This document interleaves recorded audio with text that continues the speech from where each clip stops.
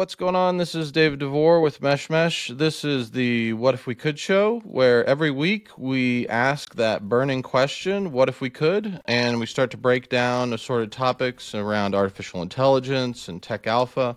And so here this week, we've got all four Mesh partners. We've got Bob, we got Calvin, we got Kevin, and we got myself. And so real quickly, just to kick it off, what we're going to do is take a spin through things that we found interesting across the week. And I'll just start. I mean, I found this article from Time Magazine, and it's what to expect from AI in 2024. Time always does great work. One of the first things that they call out is really electricity-hungry data centers. It's funny. I find it somewhat hilarious that Bitcoin always got like this massive, bad name, like Bitcoin is just burning the environment to the ground. But Bitcoin is really a fraction of what it takes to run AI. I heard that it took the equivalent of the equivalent of multiple bottles of water were needed to run one prompt through OpenAI, or something like that. So I found it great that data centers are roughly 1% of the world's electricity usage right now, and about 20% is actually of that is being used for AI. So I find all of that fascinating. The other thing that they call out is that there is a coming trough of disillusionment, which we know this. We've talked about it. We've seen it in blockchain and Web3. It'll be interesting, how this hits in 2024, and what it looks like. And, I think that right now there's a sentiment out there that, AI is like a magic pill. Right. And, at some point people are going to come down to earth and realize, it's good for some things, not good for other things. It won't solve, world hunger tomorrow. And the nice thing about the nice thing about any trough of disillusionment is on the other side, it starts to be mainstream adoption. So we hope that you all will be around with us when that comes along. That's also an interesting one too, right? Where the companies that are taking action and building the muscle of hyper automation with AI are going to compound 26, 40, 60% reductions in time and cost in the things that they're doing, opening up way more things that they'll be able to chase in 2025. It'll end up that'll be the quiet sleeper, right? The organizations that just got started and did that. So it'll be interesting to see how the trough plays out. And the have-nots in January 2025. Yeah, it really will. Who owns the compute? Who owns the compute? Yeah, and NVIDIA, chip makers. I mean, we know this, right? I mean, the correct word is not protocol, but really like the layer zeros and layer one are the ones that are going to survive the trough of disillusionment for sure and thrive on the other side. Then, the last thing that they point out is, bigger and bigger models, right? So we've already seen this starting to take shape, and it's going to be really interesting. We're really, in terms of the science around large language models and so forth, we're just getting started. It'll be really interesting to see how, how open source starts to take hold and so forth. Yeah, so that was the first one on my list that I was excited about was, really the predictions for 2024, looking into the crystal ball. Yeah, and the other thing that'll shake out of the large language models and getting larger and new ones, we're seeing it now, they are creating grants to help find the places where these can be applied too, right? So it'll be a little bit of a slower burn, but the positive effects are coming out of that there'll be a lot of people chasing a lot of great use cases in the next 24 months. Yeah, I think in other news, I think what I'm excited about too is just democratization, more accessibility towards AI for devs and companies and organizations. example of that is Pinecone releasing their serverless model this week. And at face value, it's nothing necessarily new, but I do think it aids in the sense of helping people access these tools faster. Newer devs that may not have deep expertise in RAG or retrieval agents, that is, they still have a bit of a barrier thinking about like, how do I configure a node for vectorization and embeddings on Pinecone? Like, what is the size? Like, how much is this going to cost? Hard to forecast. Serverless is nice because you can get down to unit economics, like test it out. You kind of know what a call might cost you. It's easier to forecast out. And then just in general, I think with their announcement, they released some really interesting information too, and just sort of underscore the importance of RAG, retrieval augmented generation, right? And the notion of RAG is like taking your data, embedding it into a vector database, and your agent is able to sort of traverse a different sort of model of data, right? We sort of grew up on 2D data structures, tables, right? Rows and columns, 2 dimensions, right? Up and down, left and right. And here comes vector, which is 3 dimensions. So this notion of storing data in a big cloud and being able to sort of traverse that and find things that are neighboring and similar. Back to the Pinecone announcement, a really great chart that they included with their post is just how resilient and how faithful results are given RAG tied to different models. So they compared GPT 3.5 Turbo, GPT-4, Llama 2 7dB, and Mixtral 8x7b. Llama and Mixtral being the open source models that are most prevalent in the space today. GPT 3.5 and 4 being OpenAI. Turns out with well-architected vector databases and RAG retrieval on these agents, GPT 3.5 Turbo is at parity with GPT-4. Mixtral 7b is at parity with both of those, and they all three outperform Llama 7dB. They're all above their benchmarks without RAG. With RAG, the exciting part of this, for me anyways, is that another proof point that even lower size models like 3.5 Turbo can outperform the big models. And it's also really exciting around the open source side, specifically Mixtral 7b being 10x smaller than Llama outperforms it, and on parity with the high horsepower, also high cost hosted versions coming from OpenAI. So I think this opens up a huge world of applications in terms of costing for orgs that are looking to implement. I think the kids are blowing up Roblox. Yeah, that's exciting. Yeah. No, that's all good. Yeah, that's very exciting. I mean, it's fascinating to see how the front on the vector database side keeps on pushing, and it's interesting because I think they're also really aiming at cost reduction. They've been handing out more free credits now, and I think getting people on board. It's interesting because vector embedding is still such a topic, hard to grasp, like you said, going from tables to vectors and changing their thinking unless you've played with similarity search and you're like a Netflix or so. It's kind of a new world for you to dive into. And it's great to see, how they're kind of trying to push adoption on that end. And speaking of like sort of, it's more like, the cost saving and adoption. Another thing that sort of I stumbled on this week is stream diffusion. So more in sort of the image generation camp. And I think we all know, it's kind of hard when you use image generation models like Stable Diffusion, right? It just takes a very, very long time.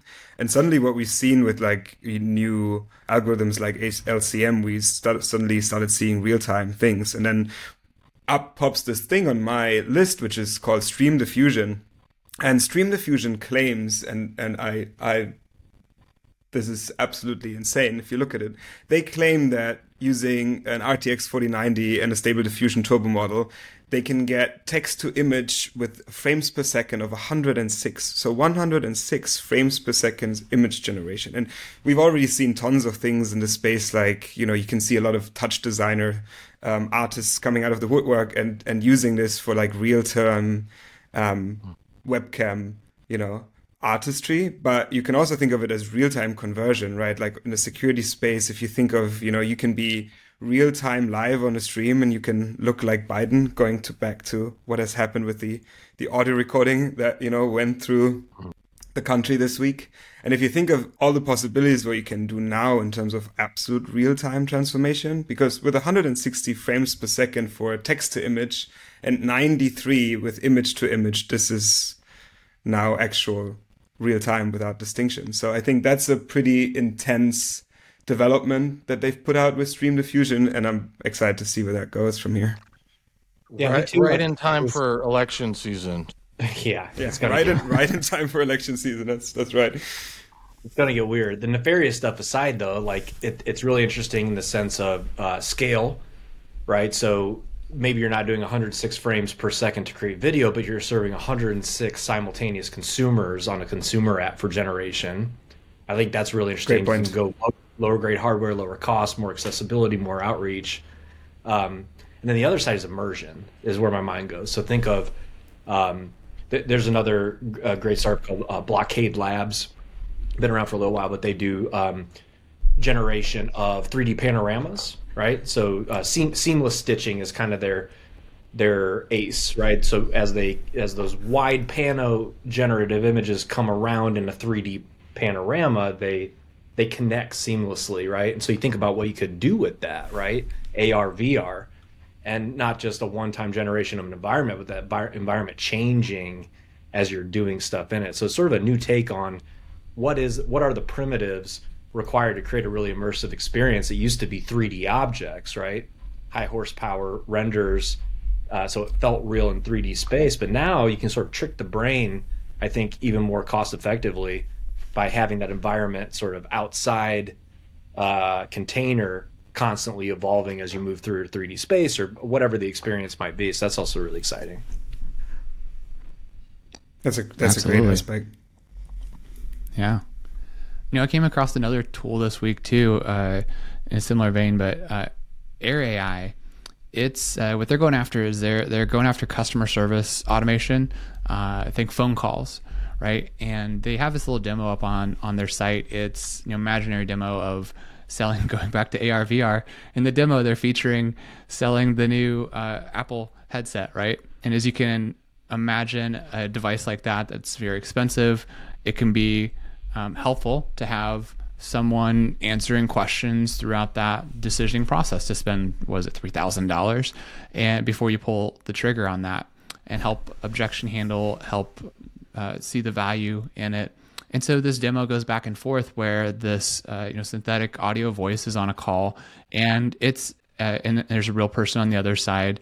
It's asking them questions about why didn't they purchase, pull the trigger on the page when they're viewing it online, and then trying to and then responding to their objections. And so you could feel a bit of if you've gone back and forth with ChatGPT, for example, especially the audio version of talking to ChatGPT and having it talk back to you, you start to feel a bit of the similar back and forth, but like really tight cadence. Like you would want someone to respond back to you on a call and not a giant robust answer like you might get out of text form of ChatGPT. And so was feeling pretty honed in that way, and it was interesting to hear it go back and forth and think about the different applications in customer service and sales funnel process that could be applied to. And then I also put myself in the seat of, wait, what if I received one of these calls, right? And would I be upset about that? This robot is calling me, and I have another thing to deal with, right? And then I started thinking about this person takes this tone a bit in the demo, the real person, I think, for the demo, and to show that it overcomes that person's disinterest and objection at the beginning. But I also started thinking about it like, would actually appreciate just talking to a robot and knowing that I'm talking to a robot, but having a productive conversation, right? Not the calling into, okay, dial, press 1 or say your phone number that we've all done in dial-ups. And then I thought, it would be nice to know that I could drop this is me being now putting my introvert hat on. At the end of a day, burnt out, and I've used all my extrovert, I could drop the performance that you do on a conversation, right? And the cordialness, not to be necessarily rude, but just knowing that this other person person air quotes on the other end of this conversation isn't going to take offense that I'm not, performing in that way for a relationship conversation, but at the same time, I can move forward in the discovery of whatever product or service that it wants to talk about. And I wanted to talk about because I sought it out. So I thought it was really interesting. I think it's without a doubt we're going to see just a proliferation of this applied to sales funnels and customer service. I'm excited to get past those really bad automated customer service experiences, though. So let the robots come. It's crazy. Yeah, it's crazy, right? When you look at their demo, and I still really want to actually use the tool. I tried to sign up, and I haven't gone there. Right? I really hope that they actually deliver as they promise.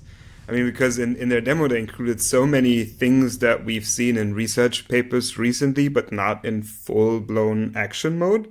Right? Specifically, like emotional interference, which I find is super well played in that demo. Right, you can sense that they've managed to get emotional tone into the conversation, and then the other part is like really obviously like back to what we said before, like real time, right? Like the fact that there's not a 10-second delay, but a constructed pause of a second or two, and then you get in, but it feels human, and it's so fascinating that just these two things unlock that universe. And like what you said, right? Like, would you feel comfortable talking to it? Probably, Yeah. And it also asks a lot of interesting questions for sales. Back to Dave, what you said before, right? Or I think Bob, what does it look like when the second conversation comes, right? When we get into going back to RAG and vector embeddings, how does it go from conversation 1 to 3, 4, 5, 6, 10, 20? Yeah, what I'm really excited. I mean, the combination of those technologies, but like especially vector, right? I mean, there are so many businesses like really outdated. Think of like shopping for a car part and this like just website that was built in 1999 or whatever, and you can't you just like search and filter and find this part, and like it doesn't match what you need and whatnot. It's just the worst experience. And so you imagine like taking all those parts and putting them into a vector database, and now all of a sudden the whole experience around finding something that you need or making a complex problem come together, it just cracks it wide open. So, and then you put a person in front of it, hey, I've got a 1994 Toyota Corolla and I need an alternator, and off to the races you go. So, and they'll never give you any attitude. Like, that's the best part of the whole customer. Like, there's no bad day for the AI. Like, they're always cheerful. But maybe not, though.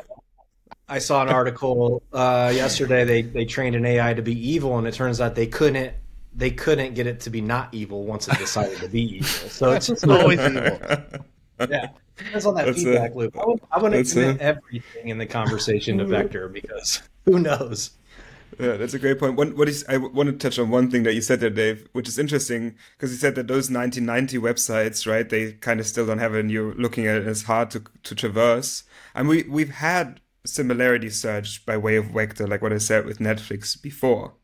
What has changed now with the wave of AI is that these things have become, like with the vector, with the Pinecone announcement, like 1 million times more accessible and 1 million times more cost effective, right? So now these things are accessible to the broader masses. And like I said, we're not just talking AI, LLM use cases, but just the fact of storing your data in a multidimensional space has become, is becoming more commonplace now. Absolutely. Yeah, so that way the the dude who owns the shop can afford it.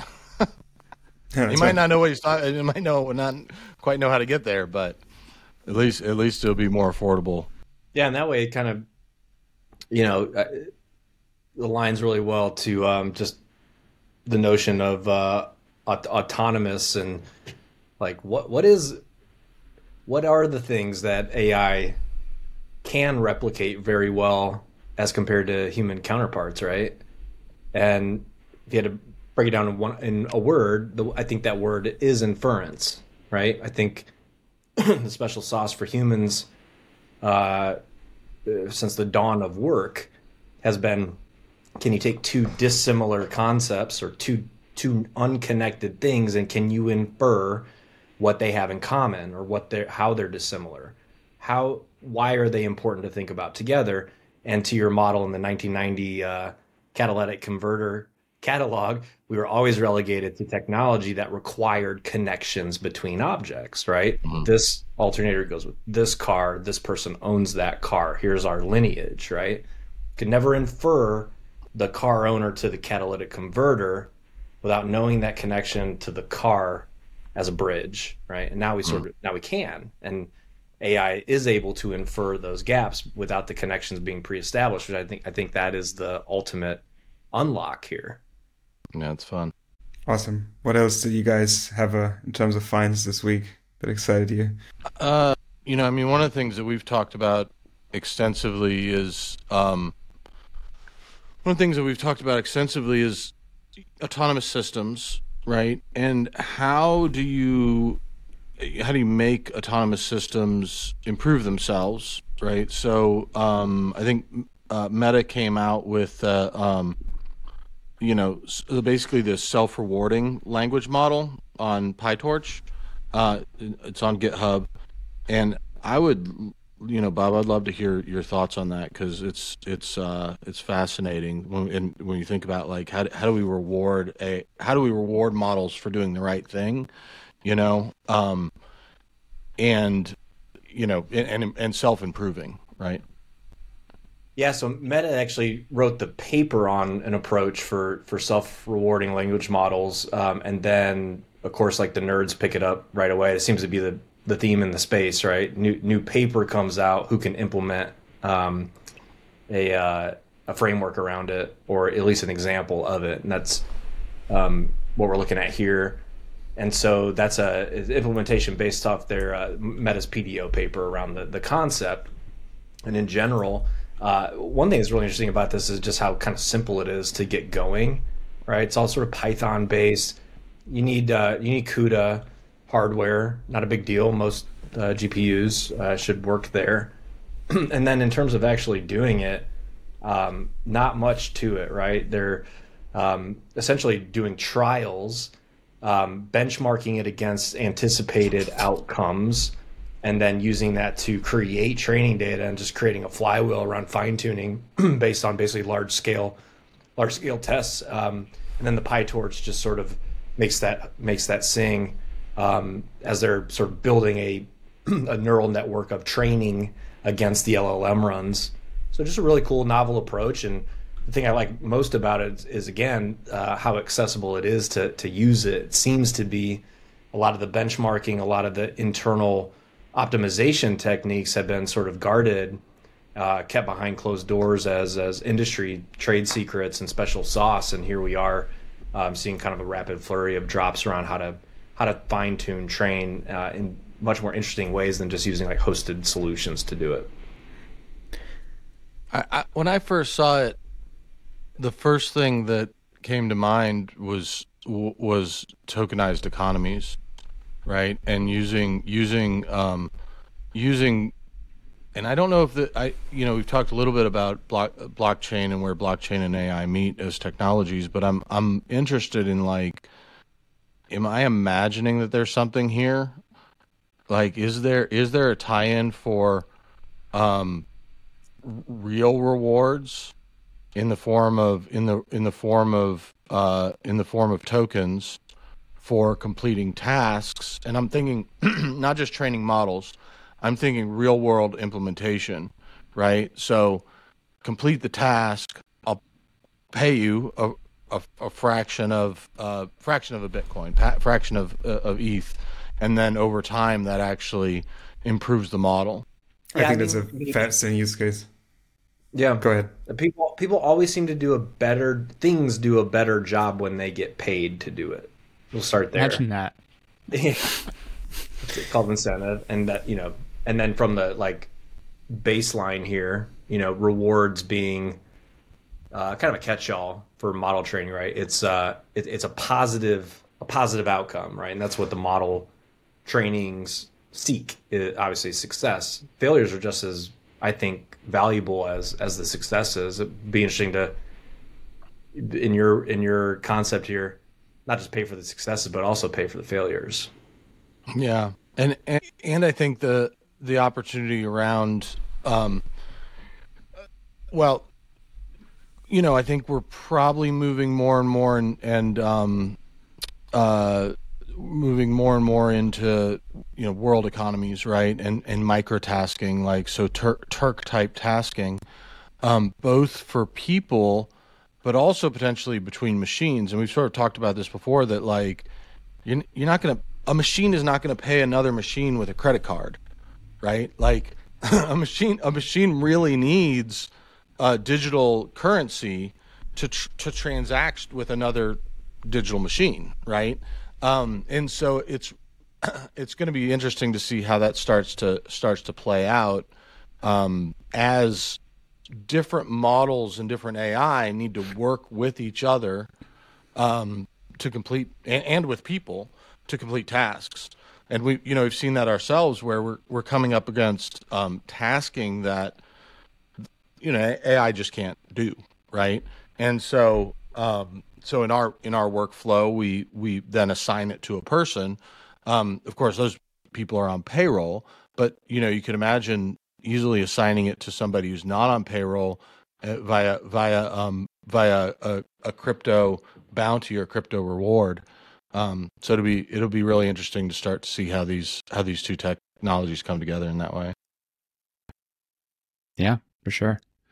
The other thing that the self-rewarding paper and first implementation here made me think of was, it's coming off the backs of the end of last year, when end of 2023, people were starting to complain about ChatGPT getting kind of lazy and doing some prompt engineering to try to incentivize ChatGPT to give them answers or give them better answers, right? And so they're paying fake credits in the form of, I'll give you $100 if you give me the right answer here, to ChatGPT to do some prompt engineering. And so I thought that was it's funny. That's obviously the self-rewarding training model is way upstream of that. Talk about prompt engineering at the last mile here with that example. But it came up last night. I was trying to get something from ChatGPT. I was being lazy and broad with my ask and just hoping it would infer what I was going after and go out to the internet and get it for me. And it didn't. It tried, and it said it couldn't. And then I said, "What if I give you a cookie?" And so it tried again, and then it still couldn't. And then I said, "No cookie for you." And it said, "I'm sorry, but also I don't need cookies." It said that in a much more robust way. Yeah. I have no need for cookies as an AI, with a lot more words to say that. And I was like, all right, we're done here. It's funny. It kind of reminds me, do you see that the Kit Kat advertising that came out 2 days ago? Where it's like it was just an ad campaign by Kit Kat where they were saying, hey, if you want to have GPT perform better, right, then ask it to have a break, right? And then ask it the question first, because, and they kind of did this whole marketing campaign about have a break first and then do it. Maybe you give the AI a bit of a pause. But it's really straight something out of, sort of Douglas Adams, or, like the Hitchhiker's Guide to the Galaxies. You have an AI that just says, nah, like, what can you offer me that I'm going to do? I don't need to eat, but, can you think of something else? Find me some extra compute, Yeah, go dig up some tokenized GPUs. Mm-hmm. The answer is 42. 42, what kind of answer is that? Look, I thought really hard about this. I mean, what kind of prompt engineering is going to come out of, what does Super Bowl ads look like this year? That's just prompt engineering of like, put this into your Chat GPT and see what comes back out. Post here. Good luck kind of trying to convince your AGI. It's an unfair battle between the two, Yeah, I mean, so speaking of alignment problem, OpenAI has announced a crowdsourcing team for governance into its models, and so I feel this is really interesting. It feels like a really smart move by them to say, hey, we are going to get the public involved in this alignment issue. and creating AI for all. Of course, I want that. They want that. At the same time, they're taking like a ton of heat right now, and you've seen Sam Altman like do the global circuit, right? Was it Davos the other week, and is doing everything he can to reassure literally everyone on planet Earth that they are. I mean, they have a potential antitrust coming up, right? So yeah, when you go that hard and you're around just around the world stumping for your benevolence, there's definitely a lot of heat directed at them. I like it, and it sounds like funding is coming out of this, that they're looking to others to help bring ideas to the table for governance. It does remind me also both the pros and cons of what we've experienced in the Web3 DAO world and shared governance. It's not exactly the same what they're doing here, right? But there's downsides of trying to coordinate a lot of people together, but there are upsides where you get ideas and concepts and proposals out of nowhere that you would have not been exposed to, that are sometimes like really robust and very thoughtful. So hopefully this brings some really interesting things to the table that they otherwise wouldn't be talking about inside of their global four walls as OpenAI, or maybe reinforces some lesser known proposals inside of their teams that they get some more interest in, take a look at. So pretty yet to see what comes out of this, but very politically interesting as well. Yeah, so the title of the podcast is, what the fuck is Nightshade? So what is Nightshade? Like, let's unpack this thing. Yeah, I came across Nightshade earlier in the week, and came out of a team at University of Chicago. It's their second foray into tooling to essentially fight back against unauthorized access of work, specifically graphical work, used in models, in model training. So think LoRa models, think stable diffusion checkpoints, and so on. And it's off the back of another model that they had created called Glaze. Nightshade, what it does is a processing engine, and it puts over top of an image essentially a invisible marker, right, through various shades of gray, as I understand it, and looked at some examples from the paper. And for my eyes, I could not tell the difference between a Nightshade affected image and the original image. But when it goes through a training model, obviously the models are looking at very, very tight packs of pixels to create the connections within the model itself. And so it sees these sort of human invisible manipulated pixels, and it doesn't know what to do with it. Insofar as the Nightshade model will include other images in this invisible layer, right? So you think you're training on a bicycle, but it's actually a teapot. So it's more of like a nuisance creator for folks who might try and use images protected by Nightshade in their models. The question I have for everybody is, where do we think this is valuable, and also where is it like not valuable? I posed a question out on Twitter once I came across it, got a lot of mixed reactions to it, and I feel like it depends on the use case that you have in your mind. My thought was maybe it's not advantageous for, let's say, up and coming artists to apply Nightshade. Wouldn't it make sense if you were relatively obscure and trying to create a network and a follower group of fans, that your model, your work would be recognizable in potentially any model, right? Wouldn't that help proliferate your style and actually open up doors to monetize that later?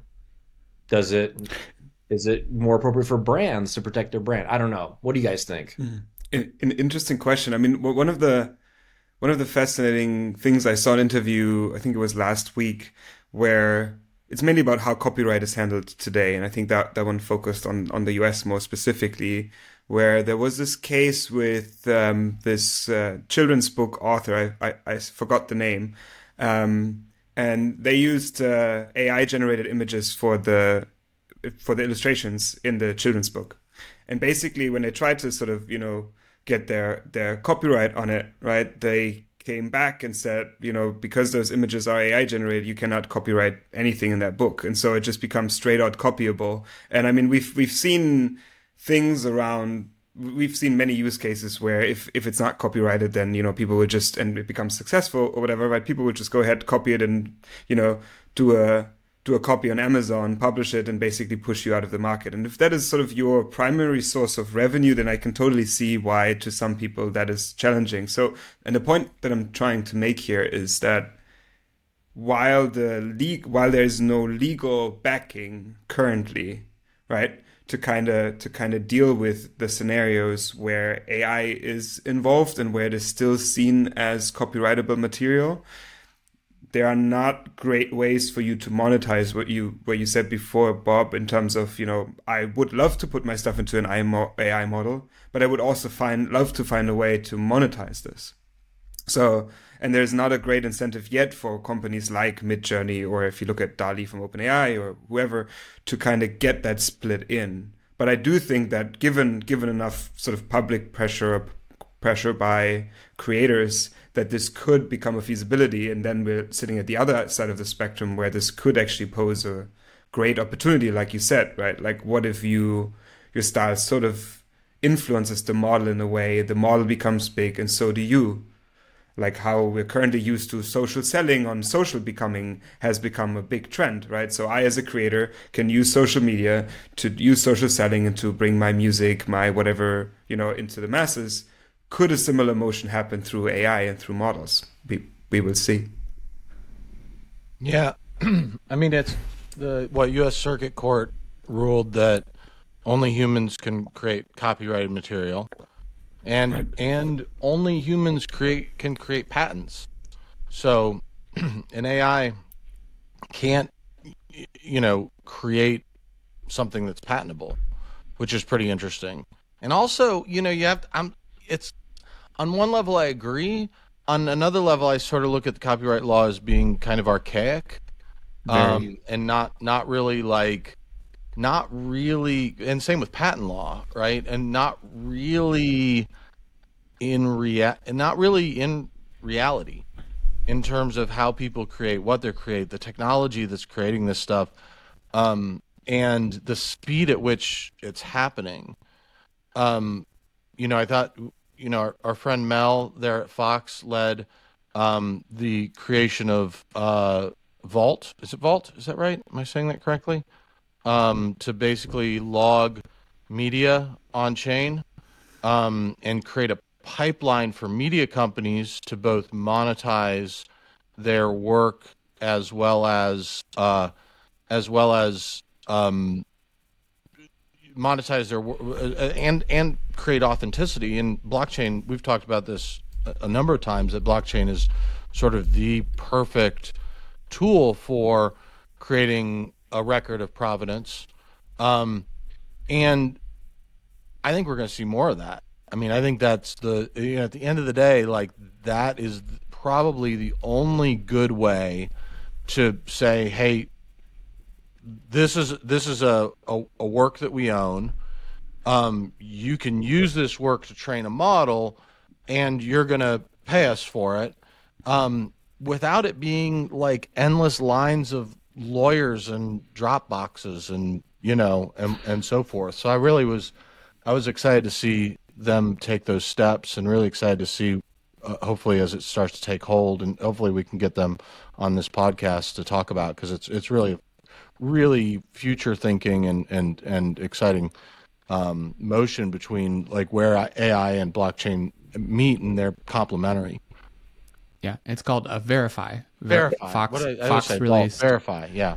Verify, open source protocol, right? So they released it, and it is there for everyone to use as a standard, like you're saying. The ability to work across without borders here very quickly. They cannot imagine some of the great artists we work with having to trade a Dropbox with 10 images in it to then go put into a model, right, to try to get a couple of dollars. Right. But there's massive opportunity. So Bob, you posed this question. I want to revisit the question you posed of the when is it hindersome when does it hurt to implement something like Nightshade that prevents derivatives of your work? I think there's a flip side of this that I'd like to see that would be productive. And Dave, this is something that you've been working on a few different ways too. It will probably have something to show sometime soon here. But the ability to, so imagine an artist applies Nightshade to their work. So then they publish their work out there, put it on Twitter, make it super simple, Instagram, and somebody grabs it and they start grabbing the daily or weekly posts from this artist, start putting it in a model. Maybe it's a model specifically for that artist and style, or it's putting it into a larger model and collecting types of artists. And then because it's got Nightshade implemented on it, they think they're training on one thing and this artist's work and the graphics in that art. Instead, they get handbags and tea kettles and other weird objects in their model as it infers it, right? Then, is there a process in there where that person that tried to take that work and put it in their model, I'm making a leap of logic here, can effectively receive a prompt, or as they try to debug what is going on, they're led to, hey, this has Nightshade. Here's where you can go to this artist and you can, one, license their stuff like you're talking about, Dave, on a very programmatic basis and super simple. Or two, here's their trained model that is that you can use to create derivatives, and through using that trained model, you will pay for it, right? Let's call it $1 per image that you want to get out of there at high res, and that person is willing. They want derivatives of their work, but they also want to be paid like something, and so maybe they can have the best of both worlds like that. Yeah, that's actually a great balance.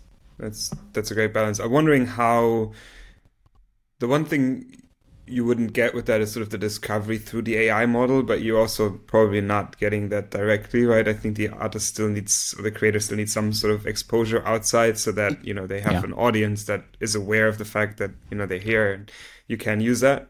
But once they have that, what you're saying is like a great solution. Absolutely. Am I correct in understanding that Nightshade actually will, in some ways, poison the model? Right, it's not just like it is going to consume this image, and forever more, the model is going to be tainted with these additional images and stuff that it doesn't understand. And so anybody who comes and uses the model in the future potentially comes across some sort of insanity that they don't understand. Right, so Well, it's going to be less of a. I think it's going to be less of a bad effect on the actual user, but just more of like a negative reinforcement on the model in general. It's more like the model gets it's less of a poisoning per se, and more of the model sees these images, right?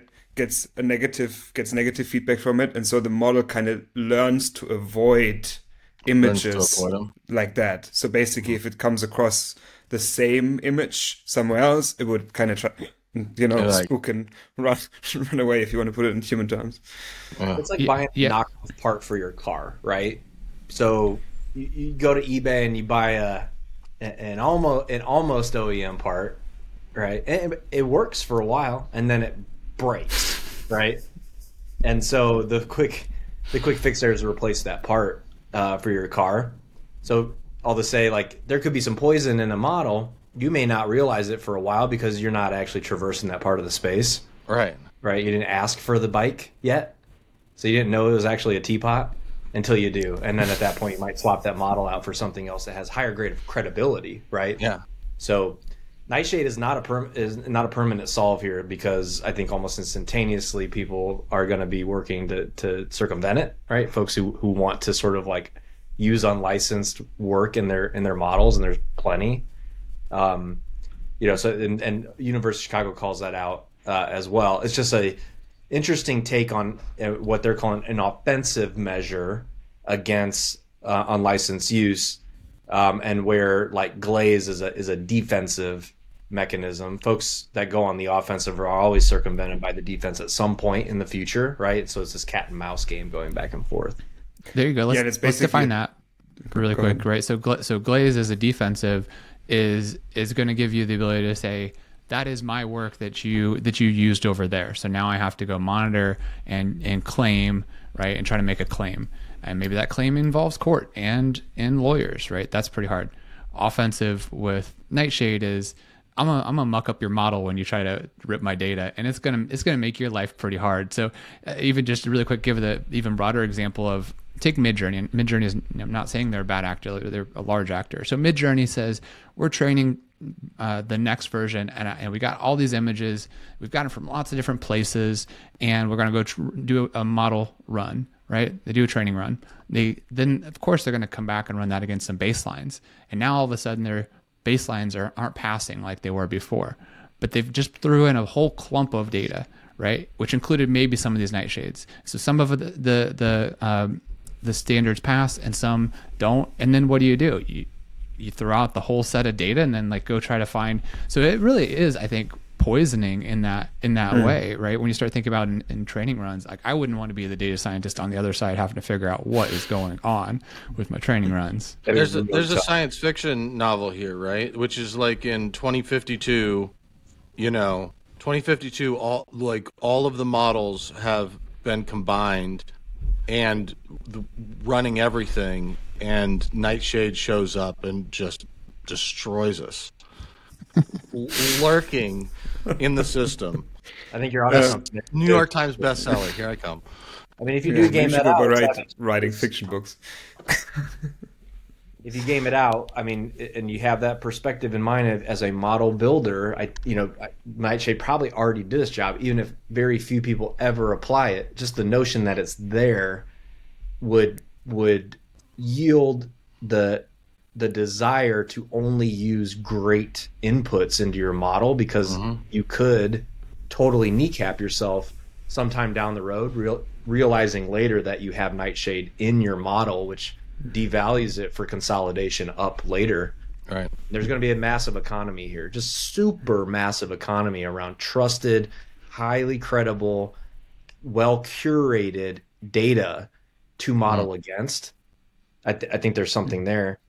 I love to just touch on, kind of go around the horn, even around this notion of like, what is copyrightable, what is patentable. I mean, I kind of take the opposite view here in terms of kind of what the legal structure is saying. I'd point to like music being a great corollary for precedent. Like Marvin Gaye versus Robin Thicke and Pharrell recently around blurred lines, right? Like the songs are not directly similar. There's no plagiarism at all. But the suit claimed that blurred lines use the same instrumentation and ultimately have the same with the Gaye estate, right? And I think they won $7 or $8 million in that case. And so that's an interesting corollary. Like, it was not plagiarized. It wasn't based on it at all, save for subconsciously of the creator against something they were influenced by. If you built a mechanism where AI spit out something patentable on the other end, I would argue that process itself is patentable, right? We've always used tools to create the next layer of tooling, right? Why would we prevent the patentability of an outcome because we use a specific type of tool in the mix, right? That seems highly political to me. Very, very political. And you should be able to protect that process. The only difference is the acceleration and speed here of innovation. So is that the real purpose behind a law such as that, is to pump the brakes, right? Those who have access can now rip out patents much faster than those that don't understand it. That seems to me like competition. I don't know. I mean, it's interesting, right? Like, just to go to the Nightshade case before I answer your question. Nightshade is kind of a delaying factor for, sort of regulatory frameworks to kind of make sense of it all and find something that they can put in place. In that sense, it just might, give a bit more time, so that there can be a framework of copyright updated. Whether that's going to be a good one is a totally different question. But to your question on copyrightable, I mean, I kind of tend to agree with you that, hindering technical evolution, is not always a great idea, right? And so we need to find a great balance. We kind of want the evolution. On the other hand, if you're on the other side of it, and if you are the artist, and now you find yourself in a position where, you've been trying to make your livelihood, and now your entire data has been taken without your consent, and now someone else is making money with it and not compensating you for it, right? Like, I also completely empathize with that position, like, because, like, what alternatives are you given as an artist right now, or as a creator right now, to continue down a path that, allows you to make money, other than, for example, then go back and say, okay, cool, I'm going to create physical work and go back to galleries and, find other channels of distribution and sales. Yeah, I mean, I think there's a misnomer here where folks think the model provides a legal proxy protection buffer against what could be argued as a copyright infringement, right? So the Marvin Gaye, Robin Thicke, not the same song, right? But they're close enough. It's on the creator to ensure that they are not violating copyright, no matter the tool that's sitting in between, right? Like Pharrell and Robin Thicke use soundboards, right? And Procreate or Pro Tools or whatever, right? Like, you're not blaming Pro Tools for that. And same way AI, right? Like, and your point around the children's book or whatever, there's a couple things that may have happened there, right? I think I have a hunch of what happened, which is they said, probably programmatically, create me a picture of a forest, right? In the style of this person, right? That is not something you should do as a creator, right? That is copyright infringement. That is something that is clearly a tort, just like, worse than the Robin Thicke Pharrell, because I don't know if that was intentional or not. It's just close enough that it violated the copyright. If you're intentionally doing it, I think the laws that we have on the books today probably handle this already, right? I don't know. Yeah, so it's actually same thing like with the New York Times case, exactly. Right? Like what you're saying essentially, where also the tech side is making the case and say, like, this tool is not intended for this use, right? And they are arguing that they have artificially constructed cases where using the tool resulted in the original or like a similar writing than the New York Times article being produced. And like you said, right, the tech fund is always like, well, you're not supposed to do that. That's, all terms of service say it's a violation, right? Oh, and OpenAI said it was a bug. They said it was a bug? Yeah, they said it was a bug that they're working on and shouldn't happen. Yeah, but after the side, I think that the lawyers took the side of taking, like, unfair use basically of the tool. It's kind of like suing the library to me, right? It's like, hey, this architect stole my design, right? And they got it from the library, and you shut the library down. They're peddling copyrightable information, right? I just think, like, every case is unique and intent is clear in a lot of these cases, right? But ultimately, I think we need to put the onus on the creator that you have to double check your work to make sure it's not infringing on copyright, just like you would have done anyways if AI didn't exist. It's interesting. How far can parody get you, right? Because you can create parody of something in the style of, and that's copyrightable. As long as it's funny, SNL is copyrighted. It's okay. Look, it's all for the lulz. As AI accelerates everything in our life, one of the things it'll also accelerate is the ability to sue somebody. Right? And so, if you fly too close to the sun, you're going to fall into it. I think you got to just have to be ultra careful and still act with intent of credibility and benevolence and create using a positive view of the law against trying to circumvent it instead.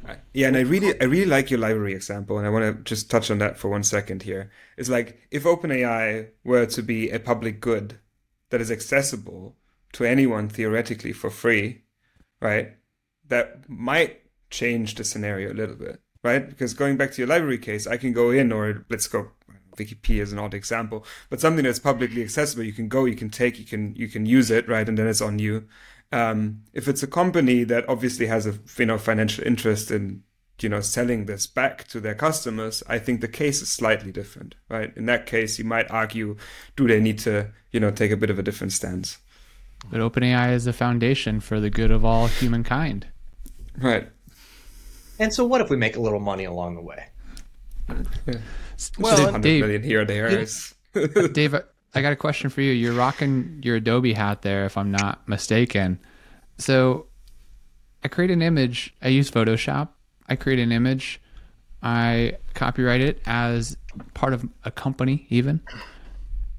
Why is that allowed? Why that's a tool, right? Why are we cracking down on tools all of a sudden? Well, I didn't hand paint that or put it together or rotoscope it or whatever other way. I used Photoshop to do it. Why is that allowed? because Adobe's not going to sue you to do. At the end of the day, it's really like, do you have a shotgun to stand on the hill and protect whatever you own? Like that, and Marvin Gaye, it's a state. They had a shotgun. And they're like, oh, let's go sue Robin Thicke, right? If it was a jingle from like our friend Domino, like Domino doesn't have a big enough shotgun.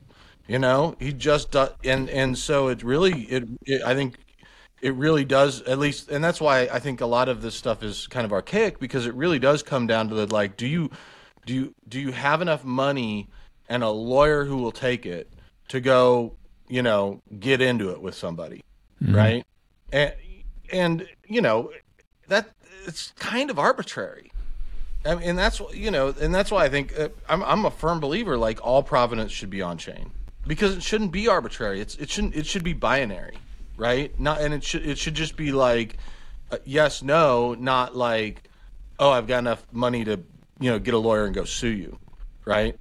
So at the end I agree, but at the end of the day, Adobe's not going to sue their creators. It's bad for business. Here's a question back to you, Kevin. I mean, we're going after OpenAI for torts on copyright. Like, why doesn't Adobe own the copyright to the image you created in Photoshop? Yeah. Right? It goes both ways. If you're going to blame the tool for copyright tort, it would make sense that they would also own the copyright, since they're clearly the central entity here. And I think what's obvious here is they're not. The creator used the tool, and so we can't blame or give credit to the tool for any of it. It's the human Well, using. the difference is, though, that Adobe hasn't used other creators for their tool to exist, right? So that's the argument. But I get your point, and I think the argument is on the right side of history, potentially. I mean, I don't know, though. They have, background fill. I don't know if you use the AI fill tool. True. In Yeah. How does Adobe deal with that in terms of sort of their policy? I'm actually really curious. Well, they also Adobe have put out a Adobe, stance the about whole that? world of Adobe stock images, right? So like they already have license for lots and lots of creative, True. that they can apply, right? So, and I think I've seen. I'd have to go back and see who it was that did a deal with Getty and others, right? But at the end of the day, back to the conversation of having good models and good training. I think that's where it's all gonna, a lot of, unless the open source models are the wild west, but these sort of the big tech is going to be forced into a position of using licensed content, right? So Talking about having a big enough shotgun to defend your hill, Calvin, Adobe came out and said, hey, if you're an enterprise customer and you use our generative tools and you get sued, we got you. We'll foot your legal bill, right? I'm sure there's some limits on that, but they already said to their enterprise customers, their most valuable, we got you, don't worry. Get in there and start making rainbows and unicorns and castles like they're really good video spots that they're running on national TV, right? So they're ready to put up the dukes, and that's how they're moving forward. They're ready to be litigious. It's not like they haven't done that before. I think the thing I wanted to bring up to answer the underlying question, Bob, is that what I think we'll see, one flavor of it, will be a lot of people arguing to prove that what is created was the tools used to create something were not AI when they go to patent. They're going to say, that's not AI. No. That's, just like predictive text inside of Google Docs, inside of Word docs, been around for a couple of decades. That's not AI. We're just like, would you consider that AI, jury? No, you wouldn't. Of course not. That's basic. Yeah. So are the tools that we use. They're just basic. Now let me show you what AI really looks like. And then they point to something that's heading towards AGI. That's what AI is, Jerry. That's what is going to be. That's what I would do. That's how I would argue it. Is I didn't use AI tools. They're not AI tools. It wasn't AI. I just used math. It's totally different. It's math. Yep. Yeah, it's fascinating. Like, what kind of process are they going to put in place for you to prove that? Like, do you need to record yourself while doing it for at least half an hour, or how's it ever going to work in practice and at scale? Where does it end? Who's the human reviewer? Yeah. Just to kind of wrap a bow on this, maybe. So, like Adobe generative fill, right? Like, doesn't mean they don't. The argument I'm going to present here is, they don't need to have compromised models or shady models, right? If you had a picture of Mickey Mouse in Photoshop and you deleted one of his eyeballs and then did a generative fill on Adobe, it would fill it in, right? Because it's using the context of the image which was copyright tort, put into the tool. It will fill it in for you. That becomes really mucky, right? Adobe didn't train on unauthorized data, but it's smart enough to know what was missing in the image and it filled it in. So are they liable? Well, it's interesting. I've been just reading through sort of their terms of service and stuff, and it's kind of interesting what Adobe says themselves, right? I mean, one, they say on Firefly, they say it's trained on Adobe stock images only, openly licensed content and public domain content. And that's why they say that. Sorry, my Siri just jumped on. Did you hear me talking? Yeah.